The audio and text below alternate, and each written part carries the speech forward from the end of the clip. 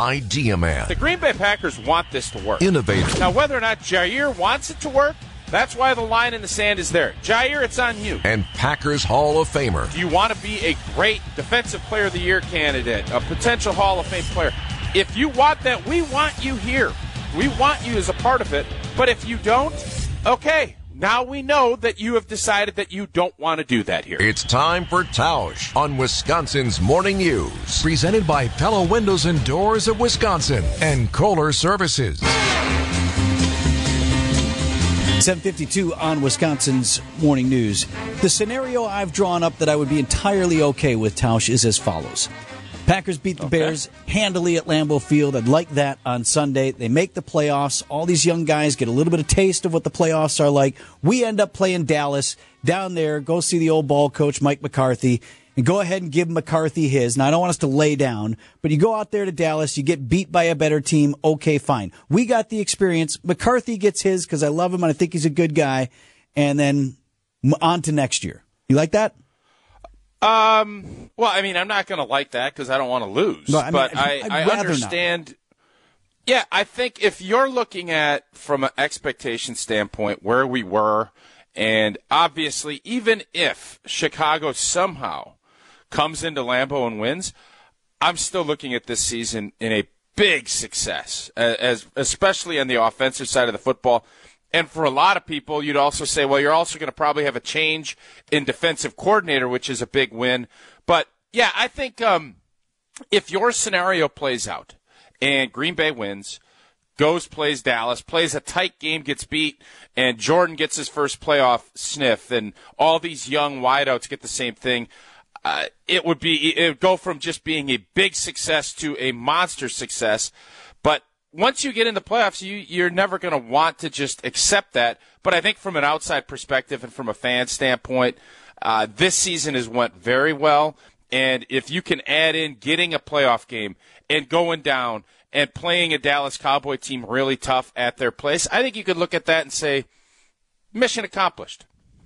Tausch, they always call it, Black Monday, the day after the final game, because oftentimes there's a handful of coaches, if everybody not more. gets whacked. Yeah. Does the number of coaches who may lose their job or may not lose their job, would that dictate what happens with Barry, with the defensive coordinator? I mean, because there's only so many good coaches out there, right? Like, if there's going to be a lot of transition at the head coaching level, that means those staffs are going to change. Does that ever dictate how another team might decide on what they do with their coordinators? I certainly hope that's not the case, and I don't think in this case you sense that the season ending will be the end for Joe Barry on the defensive staff here. But, yeah, obviously if Robert Saleh ends up being relieved of his duties from the Jets, I would think that would even make it more likely that Matt LaFleur would make a change. But, no, I think anytime you're looking, especially if you're Matt LaFleur, you're always paying attention to who's out there and somebody that you really like. But I don't think it should be if your group is doing well and progressing the way you want it to, that doesn't mean, well, I know this guy, I want this guy, I'm going to go get this guy. I think that's more of a bring him in as an analyst, let him kind of look at things.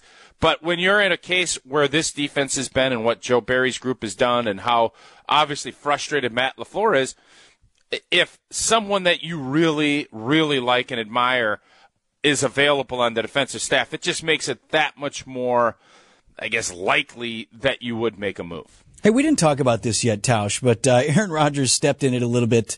Well, I guess depending on your perspective this week, he got into a war of words with Jimmy Kimmel about, the Epstein list and all sorts of stuff like that. He's a regular on McAfee's show on ESPN. There were some calling on ESPN to say, well, you can't even have this guy on this show anymore. You got any thoughts on that? I mean, I personally, I'm not generally been one to defend Rodgers.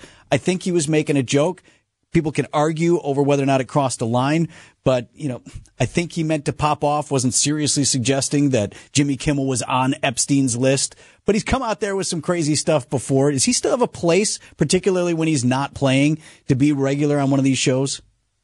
Absolutely. You're always, we as radio hosts know this more than anything. You're always accountable for what you say and how you say it. Jimmy Kimmel has said a lot of stuff, too, and he can use it under the guise of comedy and everything else. So Aaron Rodgers, my guess is, I'm not a lawyer, could also say the same thing under the guise of comedy. But Aaron Rodgers is an interesting cat. Some people hate him. He's obviously become more and more polarizing, but people still pay attention and listen to what he has to say, regardless if you believe it or don't believe it or whatever. So, yeah, I think there's always going to be a place. Let me ask you this, Vinny. Aaron Rodgers says, hey, I want to hit Wisconsin's Morning News. Tausch is out tomorrow. I want him to be on at 7:50. What's Eric Bilstead and Vinny saying? Hey, Pancake, book it. Yep. Right? Amen. Mark Tauscher with us today.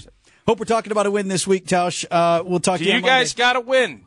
Or let's put it on the books. Everybody here thinking playoffs win on Sunday. Yes, You know what, though? I was super confident about them being the Giants, and that didn't happen. So now I'm kind of cautious about any time I say. Win.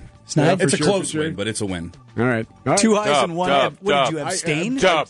All right, go. Let's do it. Fine. Dub it up. All right, unanimous. Pancake? Boy, that was a lot of conviction there from Bilstead. Wow. Bilstead voted present. Too many times.